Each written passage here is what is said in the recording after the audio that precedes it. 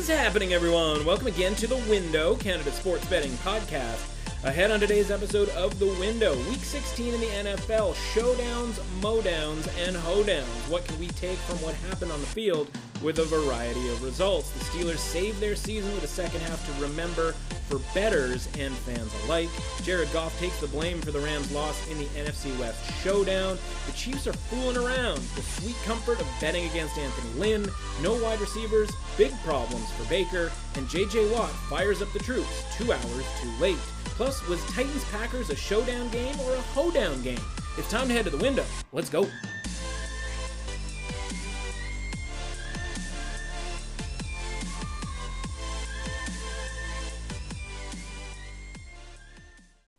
Welcome to The Window. I'm your host, Matt Russell, flying solo today. Sheldon Alexander is still under the weather, so we're just going to have to talk about these games, just me and you. Sunday didn't go as well as Saturday, right? A little bit of a losing day relative to Saturday's winning day, so it ends up being pretty split this entire week. One play tonight, Buffalo -7 will decide whether we are up for the week or a little bit down for the week. Either way, not a huge deal. Where it hurts here is a split week in the Circa Million contest. 2-2-1 in Circa Million this week, so it looks like we're going to fall just short of the top 50 this year. You know, obviously kind of disappointing here. We need a 5-0 this coming weekend, this coming Sunday, and a ton of help on an unusual, weird Week 17. We'll talk about those plays, of course, on Sunday morning. Probably going to end up being a lot of sort of contrarian stuff, maybe having to take some bad lines in some spot. A ton of game theory in Week 17 relative to our position. Last year in the Super Contest, we were up in the top 20, top 30, and so you're sort of jockeying for position, but you don't want to quote-unquote give it all away. You want to play the Sunday game so that you kind of know where you're at going into your final pick. All of those things don't really apply when you're chasing. You do have to find the spots where people aren't that interested in some of these teams. And of course, there will be a ton based on how everything kind of works here. Week 16 had some elements of Week 17 with teams that you're not really sure what their motivation necessarily is. We'll get into all of those games in a second, but let's start with one of the showdown games. We talked about it on Sunday. Showdown, MOWdown, or HOEDOWN. This is a showdown game because both teams are trying for something, but in reality, they didn't really have all that much to play for. So in a way, it was a little bit hoedown, where everybody was just out in the snow trying to have a good time, right? Wasn't do or die for Tennessee, certainly wasn't do or die for Green Bay, as everything that happened ended up shaping it so that Week 17 was going to matter to Green Bay no matter what. And so the handicap in this game and how it ended up playing out ended up kind of being the exact easiest way to handicap a game. Kind of the most basic handicap actually kind of worked out here, which, you know, a lot of times we kind of have our ears up and our eyes open about these sorts of things. But the most basic way to handicap this game was Green Bay and Aaron Rodgers and their offense knows how to play in snow, and does Tennessee. And, you know, at -3 for Green Bay, like, it's a pretty good number to back Green Bay at any given time against anyone, especially at home, but you throw in snow-covered field, and all of a sudden that gives you a really good excuse to grab Green Bay. So Green Bay ends up covering easily. We end up getting a winner there with one of our best bets. So that was nice. And, you know, you watch this game and you go, okay, well, Green Bay, what do they do defensively to stop Derrick Henry? Well, you saw it, right? 6 guys on the line, 8 guys in the box, all of that stuff, forced Tannehill to beat you. And you see, even into the fourth quarter, like, Vrabel's still running Henry. And it's just like, man, they will establish the run right to the bitter end. Like, they will not change their plan, because when the plan changes, that's when Tannehill can get a little loose with the football, and you saw a couple of interceptions happen. And so they stick with the plan no matter what, and it was first down run for 3 yards, second down run for 4 yards, and then 3rd and 3, 3rd and 4, hope for the best. Green Bay getting off the field quite a bit, and of course scoring early and often in this one. We don't talk about fantasy football because it's literally the most boring thing ever, because we're all in different leagues. But if we did, we'd talk about Davante Adams coming through in the clutch for me last night against A.J. Brown and Derrick Henry. So shout out to Davante for that one. But the lesson, as always, no one cares about your fantasy team. So let's go back and talk about Week 16. Let's go back to Saturday. I don't really need to say that much about Friday's game. But Saturday's games, had a couple of interesting sort of lessons to them, or, anecdotes, if you will, right? And I think Detroit and Tampa Bay, for as much as that was a blowout and never in, never in doubt if you were on the spread at any point, interesting potential butterfly effect type game, right? Sliding doors type of game. How one play early on changes the course of the rest of the game because you just don't know what's going to happen. And maybe there's a chance that somebody out there knew something, but we'll get into that in a second. But Tampa Bay goes and they basically run Detroit up and down the field. Tom Brady throws for 300 yards in the first half, and you're just like, holy, Detroit could not be any worse. This is just atrocious. But you forget that they actually got off the field, and there was a 5-second period where they were headed to fourth down on that first drive in the first sequence, the first set of downs in that first drive, only to be called for an offside penalty, which of course extends the drive.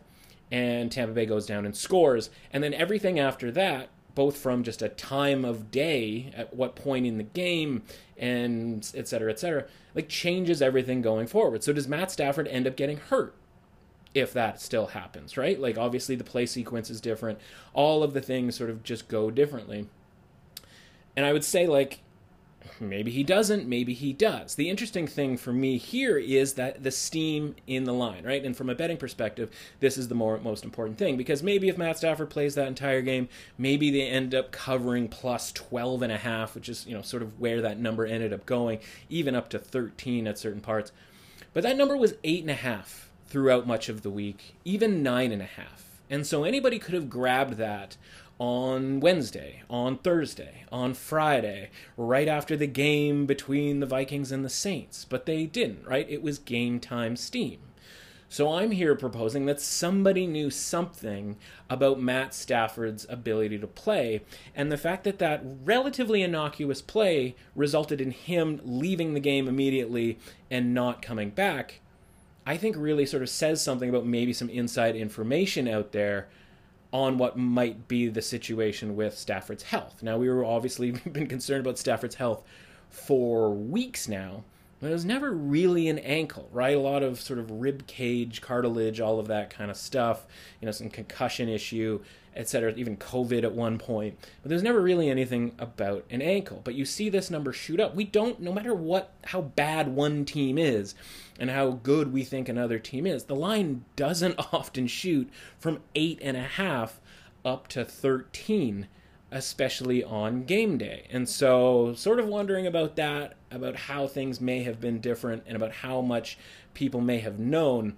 that are controlling this market. Because let's be honest, right? Big money controls this market. So you might say, well, the public love Tampa Bay because they bet the favorite and all of that sort of thing. Sure, that happens all the time, and the number doesn't move. In this case, this thing moved, and then within one series, Matt Stafford was out for this game. So very kind of something there to make you wonder a little bit. San Francisco and Arizona, right? Again, not a ton to talk about here. It's just the Cardinals, right? Look, we've been fading the Cardinals. And listen, you could go around and say, I'm fading blank team this year. We could do that next year. We could fade the Cardinals, you could fade the Dolphins, you can fade the Chargers, whoever you want. And then you're going to be right 8 times during the season. You can pat yourself on the back for being sort of correct in that spot because, again, Arizona had covered the previous 2 games. Now, we saw yesterday that maybe this Eagles team isn't all that it's necessarily cracked up to be, and we shouldn't be that impressed by the Cardinals, and certainly we weren't last week. Talked about how we were one sort of fingertip catch away from that game being a 3-point game instead of a 7-point game, and of course the week before was against the Giants, and literally, again, nothing that we've seen from the Giants with a quote-unquote healthy Daniel Jones or not is anything that we need to be getting excited about. So, again, Cardinals here, but can they get into the playoffs? And it's interesting because, and we'll talk about the Rams here, but this matchup against the Rams this coming week is interesting because it might allow the Cardinals into the playoffs, at which point we might get, well, first of all, we're going to get to bet against the Cardinals in the playoffs, which I think is phenomenal news, and we might get a little extra when it comes to value when we do so. So let's keep an eye on that. And then finally, Miami and Las Vegas. And listen, everybody knows that end of that game was a complete mess. At the end of the day, Tua as a road favorite does not make any sense. Didn't make any sense before that game. It's why Vegas was the best bet, even though Vegas isn't exactly anything that we're getting too excited about either. But at +3, it just goes to show, classic example of getting value and then just kind of hoping for the best, right? Like knowing that that game should have been a pick'em because you can't make Tua a favorite on the road, and you certainly can't get too excited about Vegas, especially after the Charger game where they were 3.5-point favorites, right? It was the same thing. Ridiculous that they were 3.5-point favorites in that game. Ridiculous that they were 3-point underdogs in this game. That being said, people just lining up to bet Miami almost got away with it, right? They almost got away with it. If there was a touchdown late there to put the put the Dolphins up 4, when the Dolphins had to settle for a field goal to tie the game, who knows, right? Who knows how the rest of that game plays out? At any rate, like that's the point. That's why we're supposed to be getting as much value as we can, because there isn't, for most of these games, there isn't a right side or a wrong side, or this team's definitely going to win, or that team's definitely going to win, right? It's all hindsight, right? I could say, oh, of course Green Bay won. Like, yeah, snow, Green Bay, Tennessee's not going to like it, all of that type of thing. But at the end of the day, it's, okay, well, what gives us the most opportunity to win this game? How are we going to win this game 55 to 60% of the time? Well, if the Dolphins are favored by 3 points on the road against any functional team, the answer is probably, just taking the underdog in that situation. Now, who knows what the line's going to be should they go on the road, in the playoffs. They're obviously not going to be favored, so that's sort of thrown out the window. If we get some value on them being like 7.5-point, road underdogs to, the Steelers, something along those lines, like maybe we're a little bit more interested in that. So we hope for the best. We end up getting the best as far as, obviously Dolphins win, don't cover. That's kind of the backup plan, right? Like the win by 1 or 2, we kind of thought that the Raiders were going to win the game. If the game had been pick'em, I probably would have bet the Raiders. Wouldn't have been necessarily a best bet because there wouldn't have been all the value, but I would have still taken the Raiders at home, and we would have ended up losing that game on that John Gruden disaster at the end. As for Sunday, 1 p.m. slate, let's get into it. Colts and Steelers.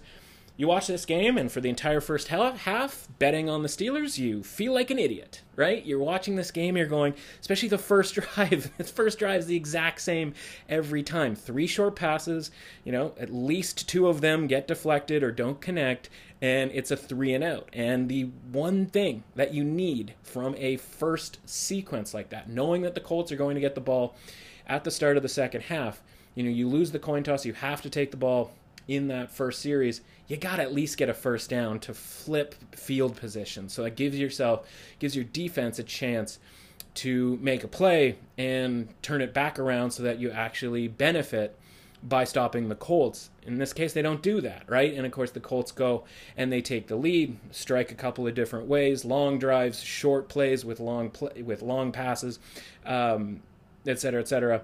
And you're sitting there going like, man, 24/7, like what a dope. And then, of course, same thing in a way, coming out in that second half as they did on Monday night against Cincinnati. They come out and it's like, okay, the offense, we got Roethlisberger throwing deep all of a sudden. Like, where was that in the first half? Where was that against Cincinnati? Where was that basically for the last month? And Deontay Johnson actually catches one. You're like, where was that?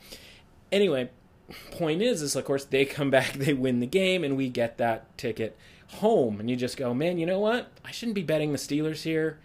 I should be betting the Steelers live at some point, right? Because if they're going to have this trend of bad first halves, maybe this is something that we have to look at in the playoffs. So if there's ever a point where we're like, you know what, I think the Steelers, there's value on the Steelers, et cetera, kind of doesn't matter, because if they're going to struggle in first quarters, and in this case, second quarters as well, why wouldn't we just wait and see? I mean, we'll see what the matchups are. These are all conversations for a later date. Why we like the Steelers? Well, Phillip Rivers against the defense, pressure, all of that sort of thing. They were, and I mean they by the Steelers, they were in it because of that early touchdown that the defense forced on a fumble by Phillip Rivers. Now, listen, the Steelers offense almost gacked that up and forced them into a field goal, but 24-0, considerably different than 24-7. We've talked about it all season. 17-point leads in the NFL are evaporating at an alarming rate. And that was just one of many situations this season where that has happened. Again, live bet probably should have been for The best there, Romo and Nance. I want to talk about these two guys, just talking about how, everybody just bashing the Steelers, as if we weren't correct the entire time. Listen, even if in the most sort of basic fandom way, we're all just reacting to what we see. We're not inventing things here. We've just watched the Steelers for the last month and a half. You could make the case the entire season, but people liked a little bit of what they saw earlier on. But you watch these games and you're like, I'm not making this up. We're not making, just because they made this comeback in the second half to win this game, to arguably save their season, to be completely honest, like, doesn't mean that we were wrong the whole time. So, I mean, I hate to say it, but Tony Romo, kind of losing me, Tony. Giants and the Ravens. And this is, we should have known better, right? It's the bully Ravens. It doesn't matter. I shouldn't say it doesn't matter how high you put the point spread, but it doesn't matter if you're getting 11 and the line goes to 10 and dips into 9.5 and the Ravens only score 27, and if you're getting 11 points, we talked about if we could hold them to 20, we'd cover, and we could have, but the Giants couldn't. And so it's the bully Ravens. And are we going to get sucked in here over the last few weeks, right? They'll probably come out and smash the Bengals next week, and it's going to be like, killed the Bengals, killed the Giants, killed the Jaguars, go on and so on and so forth. And then we'll get to the playoffs and we'll be wondering like why we bet on Lamar Jackson. So I think looking forward to the playoffs here should be interesting to see what kind of a matchup we get with the Ravens on the road against a potentially good team. Again, depends on where they are seated, but let's not get too sucked into this, because let's be honest, that back door was wide open couple of different times for the Giants. And in 2020, you do kind of expect, when it's a 17-point game, when it's a 14-point game late, to get that last touchdown. And the fact that the Giants couldn't do it really says more about the Giants than it does about the Ravens. And part of it was Daniel Jones still not mobile. And so they keep running him out there as a guy who can't run, and that's part of his deal, right? He has to be elusive. They have to run plays where he keeps it and he takes off. And we were frankly probably one good scramble from a backdoor touchdown. I don't mean him running it 60 yards for a backdoor touchdown, but just to pick up a first down. You see it all the time, whether it's, the Dolphins against the, Kansas City Chiefs, where Tua takes off and gets a first down. Like, something like that this day and age, like the quarterback has to be mobile, and Daniel Jones just isn't that right now. Is that going to change for the Dallas game here coming up? I find that hard to believe. And so, again, we'll see later on the week where we want to land on that game. But again, if you're going to keep running Daniel Jones out there, I thought they'd learn their lesson, but they didn't. And so I don't believe that they're going to learn it going forward here with a do-or-die game on Sunday. Atlanta and Kansas City, Chiefs just effing around, and next level effing around, right? If Sheldon was here on the podcast, we would be talking about this at length and just sort of laughing about how overvalued this team is from a point spread standpoint. But of course they win the game. They find ways to win the game because they are just better than everybody else. But like, at what point is it going to cost them? And is it going to cost them in the playoffs? Is that going to be an issue? Like 4th and 1, and they run, Watkins to Mahomes, who was not wide open by any stretch of the imagination. And frankly, that play, if the Falcons had a brain, I think they ended up scoring a touchdown on the subsequent drive, so it didn't really matter. But like, knock that ball down. It's 4th down. Like, back when I was in grade 6 and we used to play at recess and it was 4th down, we knew on 4th down to just knock the ball down to take the yardage. Anyway, point is like, that's your 4th and 1 play. Like, that's just the epitome of just dicking around. I've heard people call it playing with their food, right? Like, it's just so ridiculous that they go and do this all the time. Because if it wasn't for a dropped interception by Terrell, the rookie corner from the Falcons, the Chiefs lose that game. Now, again, would it make a difference? Like, they're going to end up as the number 1 seed, even if they had lost that game, right? They'd probably go and win next week because they'd have their full contingent of players. But what if they don't win that game, right? And they have to play next week, and maybe Joey Bosa's back, and maybe he lands on Patrick Mahomes in a bad way. Right? Like, this is the type of stuff that the type of fire that they've been playing with when it comes to these insane play calls and just general lackadaisical attitude with regards to like, oh, we can just turn it on whenever we want. And of course they get away with it because they get that touchdown, right? Like he drops the interception, they get a second chance, they get the touchdown. And strangely enough, the Falcons' most reliable player, Younghoe Koo, misses the tying field goal. The Chiefs win the game. Game in general may have cost Mahomes the MVP, which of course, not that interesting if you just care about the MVP for whatever reason, but this is a betting market. This is a betting market that we were involved in. Unfortunately, we weren't involved in Aaron Rodgers or Patrick Mahomes. We were in door number 3, Russell Wilson. Again, one of the best bets I made all year. That was 9-1 and was minus 150 6 weeks into the season. That's long gone. But the point is, if you're sitting there with Patrick Mahomes, hearing people tell you, oh, it's Patrick Mahomes no matter what, the number went to like minus 1,000, something along those lines, or at least minus 500 that I saw. And like, what if you got suckered into that talk as like he's a guaranteed, MVP, blah, blah, blah, and you laid that big of a price thinking that it was this guarantee with 3 weeks to go? And then you're watching Collinsworth and Michaels talk about how Aaron Rodgers is a lock to win the MVP. And you're just like, what happened? And it's like, well, the Chiefs just kind of effed around for the last 3 or 4 weeks. They're going to finish 15-1. Frankly, I think they're actually going to finish 14-2 because I think the Chargers beat them this weekend because they're not going to start Mahomes. And obviously, they don't even really care about these games to begin with. So just sort of funny to watch this sort of MVP market kind of fall apart, and now Aaron Rodgers the favorite as of this Monday. No MVPs involved in this game. Cleveland and the Jets. Talked about this game as a game I didn't want anything to do with from a Survivor standpoint. Most popular Survivor pick. Admittedly, people selecting that in the Circus Survivor didn't know at the time that COVID would ravage the wide receiver group of Cleveland. And again, this whole thing just keeps getting more and more random on Saturday nights. Like, what position group is going to get taken out by COVID? And it's like, wide receivers and Browns are the 2 matchups, and okay, those guys are out. And you're like, what? Browns wide receivers this week? Like, what happened to last week when it was Ravens defensive backs, or 2 weeks ago when it was Denver quarterbacks? Like, who knows, right? It's literally like just throwing a Plinko chip or spinning a wheel and having a couple of different combos come up to find out who's getting knocked out. And like, this is going to happen in the playoffs? Like, really? Like, we're just going to go Saturday night. Who is it? Steelers defensive line. Oh, sorry, Steelers defensive line. You're out for this game. Like, oh, okay. I guess that's just the end of our season then. So who knows what's going to happen. That being said, Mayfield throws 50 times. And I don't think that was all just because of game script. I watched that, first half of that game, much of that first half anyway.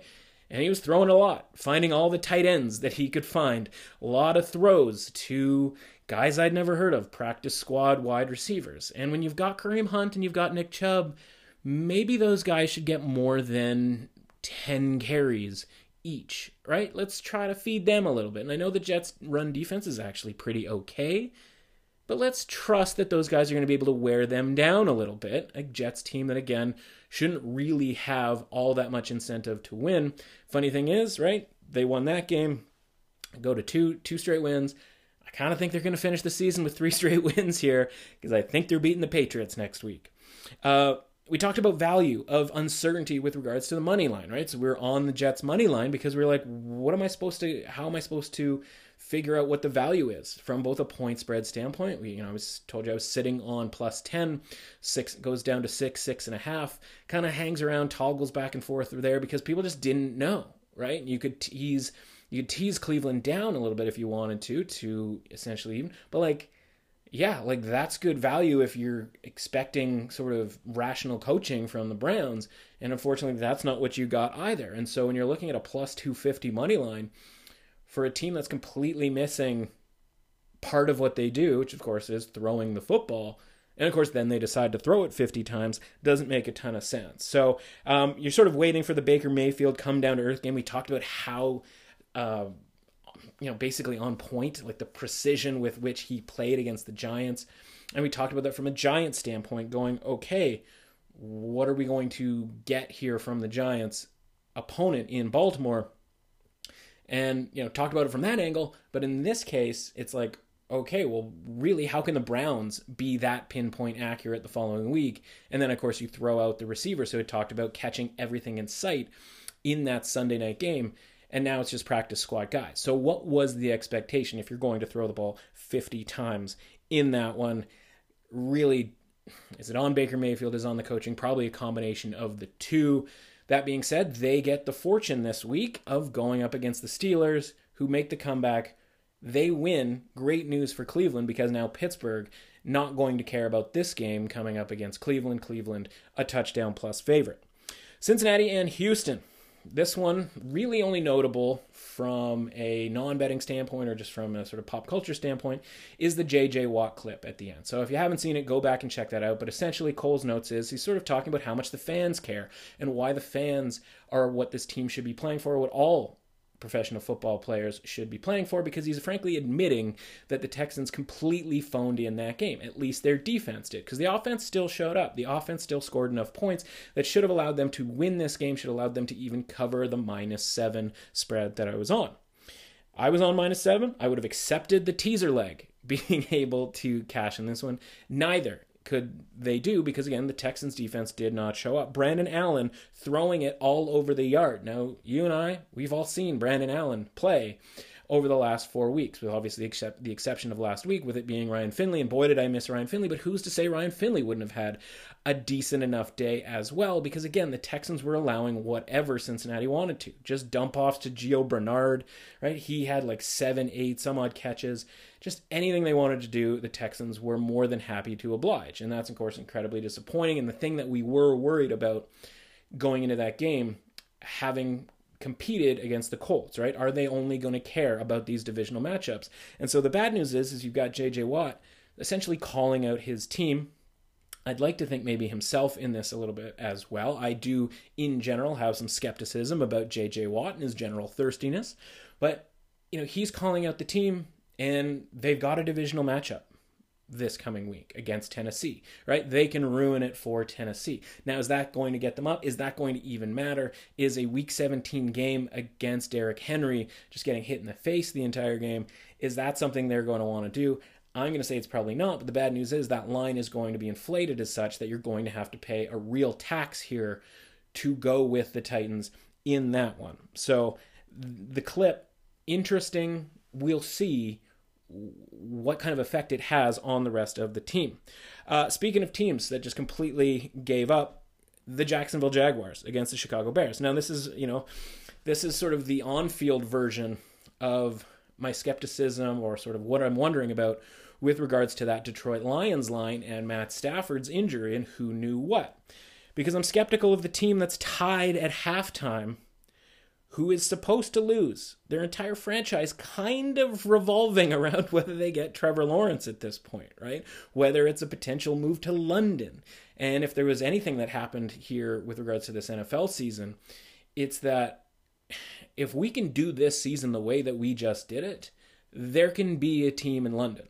I don't know if that sort of makes sense, but if we can be that sort of loose with the schedule, with travel, with protocols, all of that kind of thing, we can do all these different things. It's not out of the realm of possibility that we can shift things around to have a team in London. And that's what Shad Khan, the owner for the Jacksonville Jaguars, wants to do. And if there was ever time to do it, it's when you get a star quarterback like Trevor Lawrence to bring people into the mix. So the point is they desperately need to lose. But the bad news is it's 10-10 at halftime. And we talked about how that line was too high, right? 7.5 goes to 8.5. And in any other NFL game at 10-10 at halftime, you're feeling pretty good about 7.5, 8.5 points.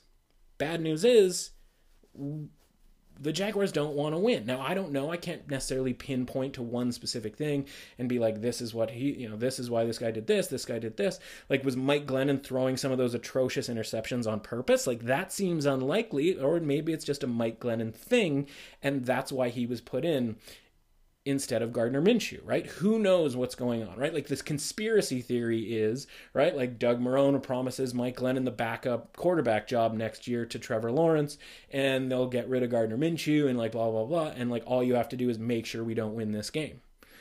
If I was somebody who's getting multi-million dollars a year and was kind of on the fringe of that career, I'd be willing to do just about anything to keep that going. And so maybe it was, hey, play your heart out in the first half and then screw it up in the second half. Or maybe just the Bears were that bad in the first half and were that good in the second half. I don't know. Point is like, I have to be skeptical when I see that level of disinterest in a second half in a game that you are competitive in, that is a tie game at halftime. So we'll see how inflated that line is, right? As now they've clinched this last spot here, right? They are on the clock, as they say. So it's going to be interesting to see who plays quarterback, for example, in Week 17. I'd be willing to bet that Gardner Minshew is going to be playing quarterback again for the Jags. And that could easily be brushed off as, well, we don't, Mike Glennon wasn't great and da-da-da-da, right? But, like, why was Mike Glennon in there over Gardner Minshew in the first place, right? We're going to see James Robinson come back in here. And so what's that line going to be? Is this, like, my line is Indy minus 13 in this game. Is it going to be higher, right? We're going to see across the board inflation in some of these MOW games in Week 17. And, of course, Indy and Jacksonville certainly qualifies. Bears look like a different team in the second half, and that doesn't really help us try to figure out their legitimacy for the game against Green Bay. Because, again, right? Is it because they were necessarily that much better in the second half? Was that the real version of the Bears? The version of the Bears that beat the Vikings, beat the Texans, again, who just lost to Cincinnati, like all of these teams that are sort of in the trash here, that's what we're grading the Bears against, coming up against a Packers team that still needs to win to secure the first overall seed and a bye week, right? A week off here. This is not a little thing. This is a big thing when it comes to the Packers. So are we going to get some value on the road here with the Packers at something under a touchdown? I think that might be the case, and I think we sort of have to hold our nose and roll with that. Again, we'll see how things play out through the rest of the week. Best part about all of these games, spread out, is that you get sort of a much better look at all these teams before the playoffs. Now, there's going to be chaos on Week 17, and this is the perfect NFL thing, where you're watching these games, and there's 6 games going on in Week 16 in the 1 o'clock window, and kind of none of them are all that great, right? Pittsburgh ends up coming back, so that ends up being interesting. You find yourself at 4 o'clock going like, oh, Cincinnati-Houston's close, and like watching that game, but like beyond that, it's sort of like looking and hoping for backdoor covers over in Baltimore. The Cleveland and the Jets game, I guess, was sort of interesting, but like, I don't know, never really felt like Cleveland was going to win that game. I guess, obviously they had a final drive to tie the game, and that got a little bit interesting, but you're sort of sitting there, maybe even 3:15 going like, okay, which one of these games are going to be the really interesting game? And a couple of them end up being that way. But the point is like, when there's only 6 games, you realize how easy it is for these games to not be very exciting, for this product to show itself as being not very good. And we talk about that all the time. And when you have all these standalone games, right, you have to slog through Tampa Bay, Detroit, and sure, Miami and Vegas is like outstanding, but even Minnesota and New Orleans, pretty big snoozer, right? And so this Sunday is, part of the reason I think that they put all these games all on at the same time, and it's going to be some 7-6, 8-6 type of split. I don't know if my math is right on that. I guess there'd be 16 games and 1 game on Sunday night. So 8-7, right? 8-7, 9-6 type of a split. And it's like, all these garbage games are going to get buried. There's going to be 2 or 3 really outstanding games, really outstanding finishes that everybody's going to gravitate to and be like, oh, and like all the math that's going on. And of course, Kornacki's going crazy, and you still don't really know who's got to do what next week. And we're going to need a whole week to kind of figure that out. And, schedule hasn't even been built yet as far as what teams are going to play when, because we need to make sure that this team can't play before this team. Point is, we're going to get there, and it's going to be all crazy, and like, oh yeah, this team needs to win, but like this team also needs to win. Meanwhile, like the games themselves aren't actually all that good. So it's like this perfect Week 17 of just like, let's throw all the games on at the exact same time, and people are going to be entertained. They're going to find it entertaining one way or another. And some weeks it's just absolutely brutal. Some Week 17s, and other Week 17s is actually really exciting. The fun part about this past week is like, yeah, we got to see these individual teams, and maybe Tampa Bay got a little overvalued by how easy it was against Detroit. Maybe, we at least saw what we needed to see out of Arizona, so that if they win this week, go into the playoffs, and people get Kyler Murray horny, then like we'll have seen what we needed to see from them. Same sort of thing with Green Bay and Tennessee, and even potentially Buffalo tonight. And again, being able to watch some of these games a little bit more closely, even in the 1 o'clock window, also very interesting, right? Like, are we going to be fooled into anything from Pittsburgh's standpoint? Are we now sort of seeing some, chinks in the armor here from the Colts? All of these sorts of games that might have been sort of swept under the rug in a 9-game slate, we were able to keep more closely an eye on, especially also from a props standpoint. So you get a better idea of who's important to what team, what they do, and how they do it. 4 o'clock games. Rams in Seattle. Let's start there, right? Because this was the showdown game. Winner takes the division, right? Like very sort of perfect NFL type setup.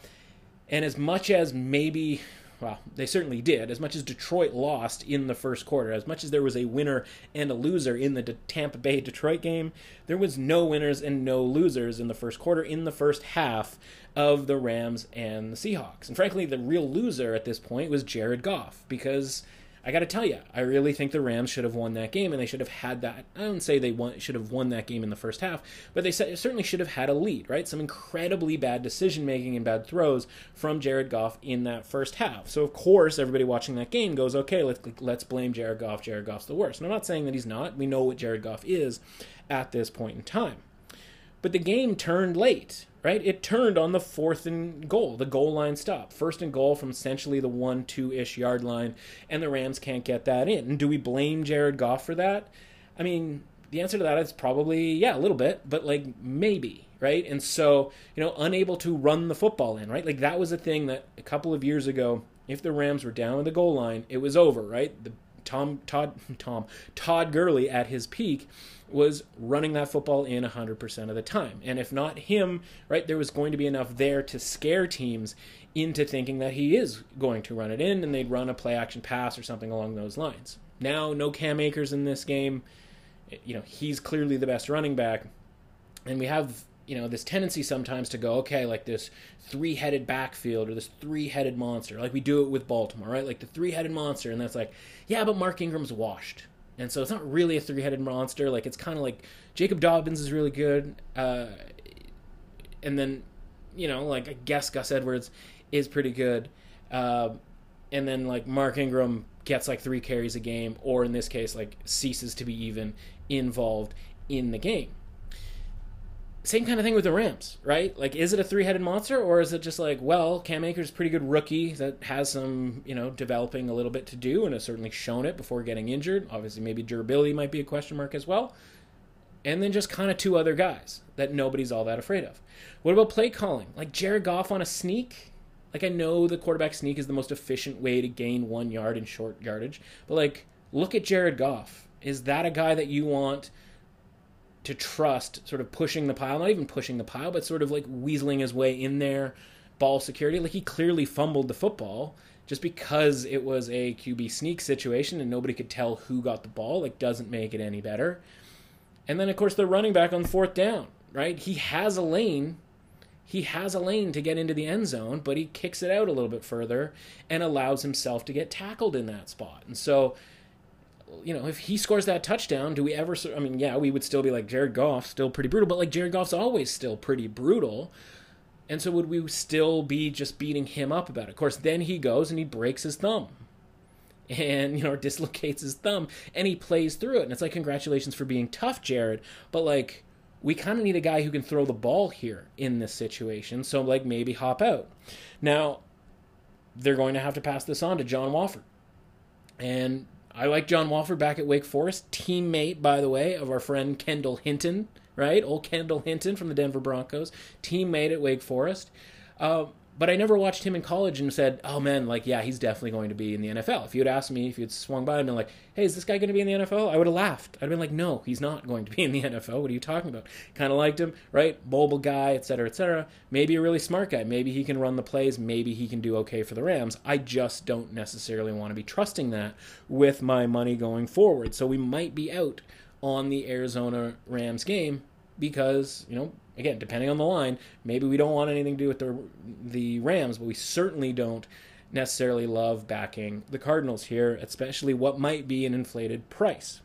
Seahawks D looked good. What do you say, right? Like, I mean, they were helped, of course, by Jared Goff just floating balls directly to them or into sort of no man's land where somebody could run and grab it. Wasn't that thrilled with the Seahawks offense, of course. Like, that's not that surprising. But again, you keep getting these turnovers and things are eventually going to go your way. At the end of the day, it was all the defense making plays. Jamal Adams with a touchdown saving play, which was just absolutely ridiculous coming off of the off-ball side, trailing the running back, diving and making a touchdown saving tackle, which again, I think that play turned the game. I don't know. I mean, listen, it's the Seahawks. Maybe they come and they tie the game. Should the Rams have gotten a touchdown or whatever, obviously that was a critical juncture of that entire game. Philadelphia and Dallas. Eagles, super popular play here, and I just got taken off of it by the line move. At -1, I would have been all about the Eagles. -2, still very much about the Eagles. And then it goes to -3, and we talked about on the show. It's like, do you just take the -3 here? Like, how are the Eagles going to lose this game? How is Dallas going to get any stops against the Eagles? And I still kind of don't really know the answer to that, to be completely honest with you. No Leighton Vander Esch for the Cowboys. And, it's funny, like you watch that game, and even though the Eagles late in that game are down 10 points, down 14 points, down whatever, you're still like, yeah, I still like this better than Carson Wentz. Like, it's still just a better experience than when Carson Wentz is in there. For Dallas on offense, obviously things changed when Fletcher Cox went out of that game, right? Just another example of that interior line, not being able to get the same pressure that they would with him in there. Wasn't like the Cowboys were gashing them on the ground, though, but like giving Andy Dalton enough time to just trust those receivers, right? Amari Cooper, there was a play early on where he just kind of threw it up in the air, and it was up in the air for a really long time. You're like, why did he throw that up in the air so long? He just trusted Cooper to go run and go get it. Happened a handful of times in the game there. So Dalton ends up looking really good. Again, not sure how Dallas's defense held up. And so the Eagles are now eliminated, but they got everything that they needed from a help standpoint, right? And so we talked about +700 being kind of an interesting NFC bet. And I don't regret that because it was, right? Like the Giants, of course, lose, and Washington, of course, loses, and the Eagles are favored to beat the Cowboys. And if they do, now they've got a showdown game next week against the Washington football team. And, you watch this Washington football team, and we'll get to that right now, is that, like, you ever see a team as much of a mess be a favorite to win the division? Like, after losing game after game here, I shouldn't say game after game, but, like, who are they going to go to next week if Alex Smith can't go, right? We're talking about Taylor Heineke here, guy who, again, is only on the team because he was on the Carolina Panthers with Ron Rivera. And when we're talking like fourth string quarterback, we got to bring in a guy who at least knows the plays. And of course he does. Now, is he going to get a win for them next week? That seems highly unlikely. Easy Panthers win here once Haskins was named the starter. I should have added to my Panthers position at +2.5, so have some regrets that wasn't a more relevant play. Should have, again, you read reports and it's like, well, Alex Smith maybe, like he's trying to, but he's trending not. And you're like, could you just announce that Haskins is in on Friday like everybody else does? And if that were the case, and if it was definitively Haskins, then yeah, Carolina probably ends up being a contest play for me, ends up being a best bet. So instead it ends up just being a regular bet that I made, kind of on Sunday. Because again, Pick'em shouldn't have mattered all that much because Carolina's going to win. Again, any team that's playing Washington that has, when Dwayne Haskins is the quarterback, is going to win the game, right? Like that, it's just a matter of by how much. Funny parts of that game were, sort of outside of the field. Ian Eagle at the end hammers Haskins after he's pulled, saying that's it for him and his entire Washington football team career. I'd go on a limb and say probably his entire NFL career, because at what point, the talent, I suppose, is there, but is there anything that's wowing you about Haskins? I don't really think so.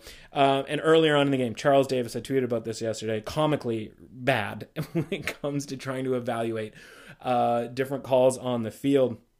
I'm just sitting there wondering, have you ever seen a football game where the quarterback fumbles. And sometimes these quarterback fumbles, right? As the arm going forward, open hand, closed hand, all of that stuff. Some of these are really difficult, like really tough, really close calls where you understand, okay, we're going to go with it on the field. And sometimes that doesn't feel, like the right thing to do, because a lot of times now, because we're supposed to just let the play go. And I'm all for that. I've been captain of the, can we just let the play go here and see what happens with regards to fumble recovery and the return and all of that. Problem is, when it's really close and they don't want to change the call on the field, they just go with that. This one was not that. And Charles Davis couldn't have been more positive that it was going to be called a forward pass. But you're sitting there watching, and any idiot can go, he's knocked the ball out of the guy's hands, he's pushing it forward, sort of batting at it, volleyball style. That in every single game is a fumble. And I almost feel like Ian Eagle, who is such a good play-by-play guy, is kind of just sort of selling Charles Davis here. Just going like, yeah, totally, Charles. Like, yeah, I see it that way too. Because, like, yeah, we're all going to sit here at home and make fun of Charles Davis. And we're going to give Ian Eagle the benefit of the doubt. And so he's just letting himself sort of hang himself out there. And then, yeah, the referee comes on. They're like, okay, this is definitely going to be a forward pass. And then the ref comes on. It's like, yeah, no change in the call. Definitely a fumble, blah, blah, blah. And it's just like, yeah, man. Like, of course. And he's acting like so shocked. And they're like, well, what they may have seen on the play. And it's like, what they may have seen on the play is exactly what happened on the play. And you completely missed the entire thing. So classic NFC East, right? Where Washington just feels like this lost team, having lost a couple of games in a row here. Don't really know who their quarterback is. Maybe Taylor Heineke. And it's like, yeah, hosting a game for the division, or at least, playing against the Eagles. All they do is win and they're in. Feels good. Like, what? How did we get here with the NFC East? Speaking of how did we get here, the AFC West, Denver and the Chargers here. And the sheer comfort of betting against Anthony Lynn, even as he's got a 10, 13-point lead. And we're sitting there, we're +3, so we're not even within one score of covering. But you're just sitting there going like, we're betting against Anthony Lynn. Like, I don't know how it's going to happen, but we're going to be just fine. And so I go in at halftime. It's 13-0. They're offering me +7.5 at like +120. I'm like, I am all over that. And I just sit back and you go, okay, like that's definitely going to cash. Don't really know how, don't really know why, but it's definitely going to cash. Then it's just a matter of, you know what, let's throw a little on the Broncos money line here at 4-1 just to see. And then we'll sort of hope that this thing lands 3, or we get this thing somehow within 3. Maybe it gets to overtime, et cetera, et cetera. And sure enough, and it's so funny because like Vic Fangio gets carved on Twitter because he's down 13 in the fourth and he goes for the field goal to cut it to 10. And like, yeah, that's like objectively, that's a bad decision, right? Like just go for it. It was 4th and 7, I think. And you saw the Chargers go for it on 4th and 8. Like even Anthony Lynn's got it figured out from at least that standpoint. And you just go like, yeah, that's dumb. But here's the thing. When you're playing Anthony Lynn, if you can just be arm's length of him, you're probably going to get yourself an extra possession at some point, right? Like you have, because when you're down 13, you go for the field goal. You're like, okay, well, you're guaranteeing, are you sure you're getting 2 possessions left in this game? Are you positive that's going to happen? And when you're going up against Anthony Lynn and Shane Steichen and their play calling, you got to be like, yeah, I actually am pretty confident that we're going to get those opportunities. And so they kicked the field goal, and I was like, listen, part of it was I had a +7.5 that if they kick this field goal, I now know that like the back door for +7.5 is certainly available. If we're at we're down 10, we're certainly possible to get within 3 here with a backdoor touchdown. And so I'm just warm with how easy this is going to feel.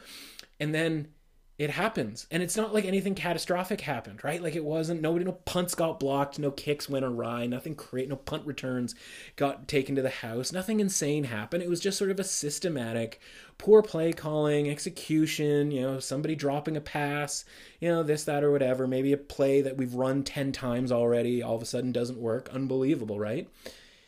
And then it's tied. It's just tied. And you don't even really know how it happened. And you're like, oh my God, we might get this to overtime. We might actually win this game. The +400 that I bet at halftime is very much live. Now it turns out, and again, this is a Justin Herbert kudos. This is not a Shane Steichen. This is not an Anthony Lynn shout out. He drives them down for the game-winning field goal. Still left enough time on the clock for Denver to have a chance to tie it. And frankly, whether it was that last drive or the entire game as a whole, The Broncos would have won that game if not for Jerry Jeudy, right? First round wide receiver draft pick out of Alabama, big hype, et cetera, in this class of Justin Jefferson, in this class of CeeDee Lamb. And you watch those guys play and you go like game-changing wide receiver, explosive, trust them on third down, trust them to go up and get a ball, trust them to make a catch. Jerry Jeudy, sneaky, terrible this season. And really disappointing because you look at Alabama and whether it's the guys who are playing there now, right? Devontae Smith, Mechie, like these guys, obviously, injured, star receivers, and like they're still fine, right? Like they lose their best receiver and it's like, yeah, we still got plenty of those, don't worry about it.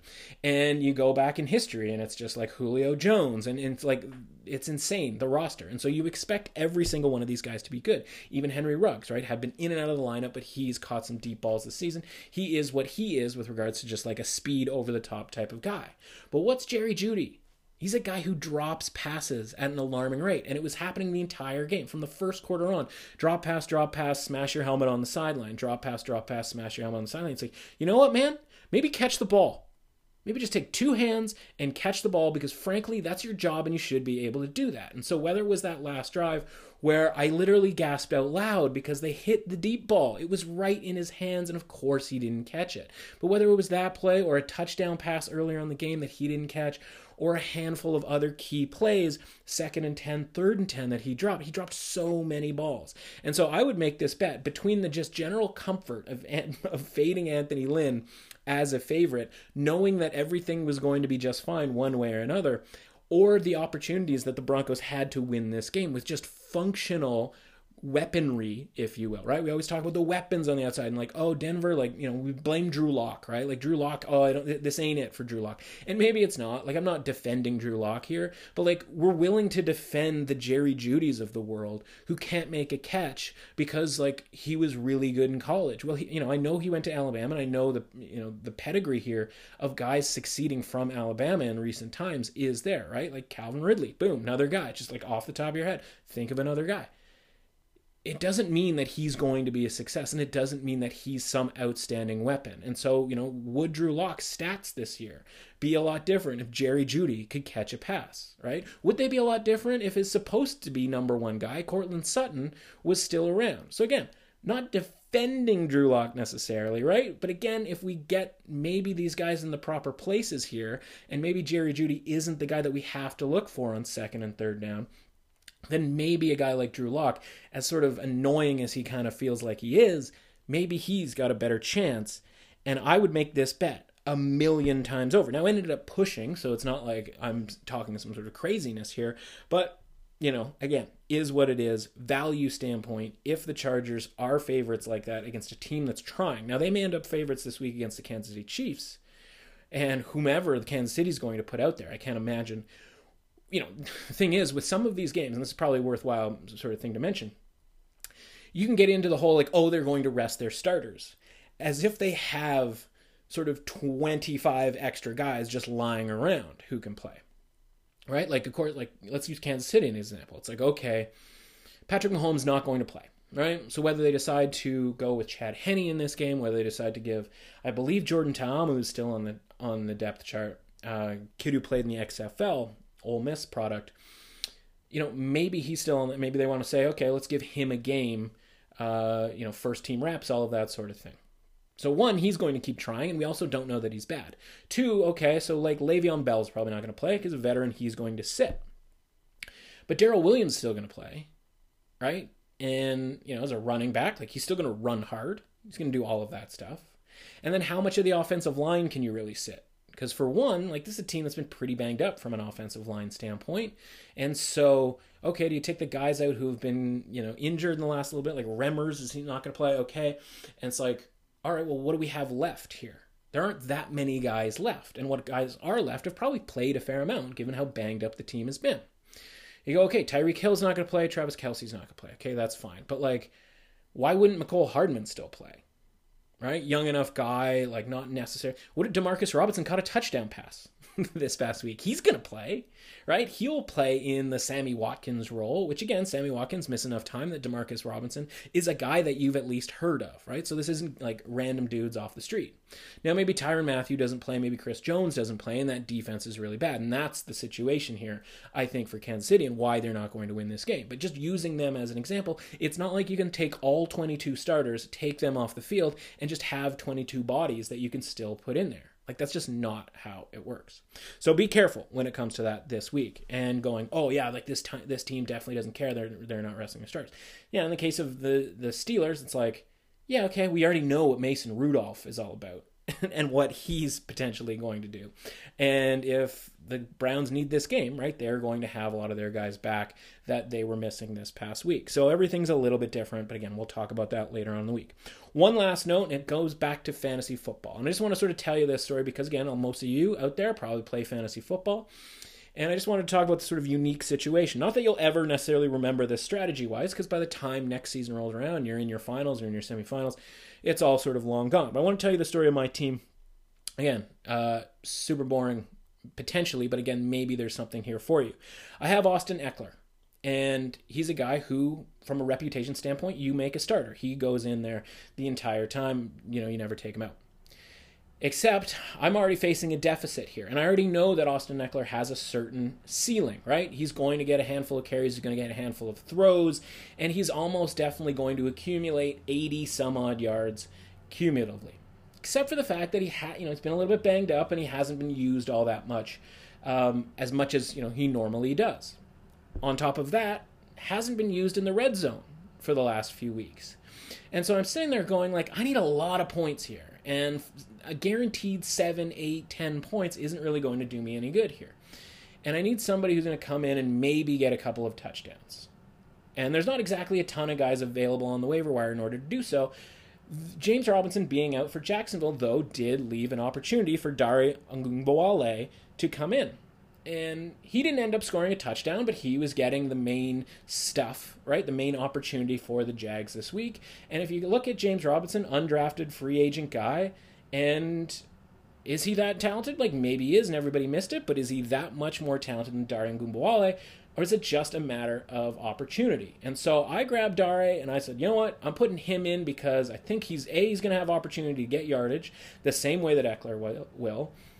But he's also at least a potential for running in a 1-yard touchdown, which Austin Eckler still kind of really isn't with Kalen Ballage being around, right? Or even Justin Herbert's willingness to run around the goal line.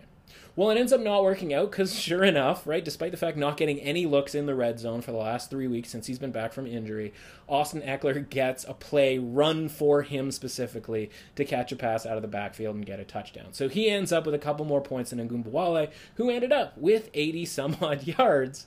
And again, should have had opportunities to score touchdowns if the Jags had shown up in the second half. He had 40 yards on their first drive, so it was clear he was the man.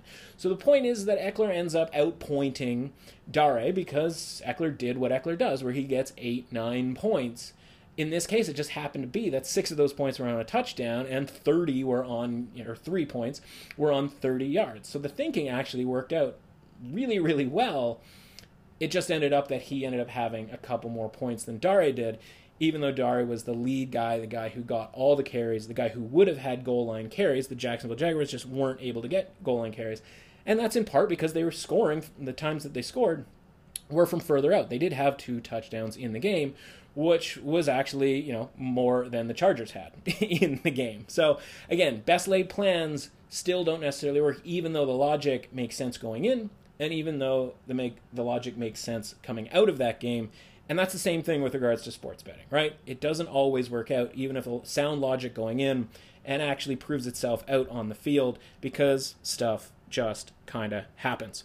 Tomorrow's episode, Tuesday, we're going to go bowl games. Went 3-0 on Saturday. Hope you've been following along on Twitter, @MRussAuthentic. So why not try to tarnish that perfection and talk some more bowl stuff tomorrow's show. The NFL lines will start to populate a little bit more soundly tomorrow, so we can talk about that as well. As for Wednesday, we're going to have the best of From the Window to the Screen series, where I had various guests on this year from the industry to talk about their betting life. I put the best stories from them all in one place. So another evergreen episode for you to listen to sort of whenever you want. Doesn't necessarily have to be on Wednesday, not unlike the Paul Burns show from last week. Hopefully you enjoyed that. Talking about Canadian legislation, Canadian legalization. Hopefully, even if you're American, you can sort of understand, take something from that, whether you're in a state that is, fully legalized and ready to go, or still waiting on it. Going to be off Thursday and Friday. They'll hope to do Sheldon's show on Thursday if he's back in action.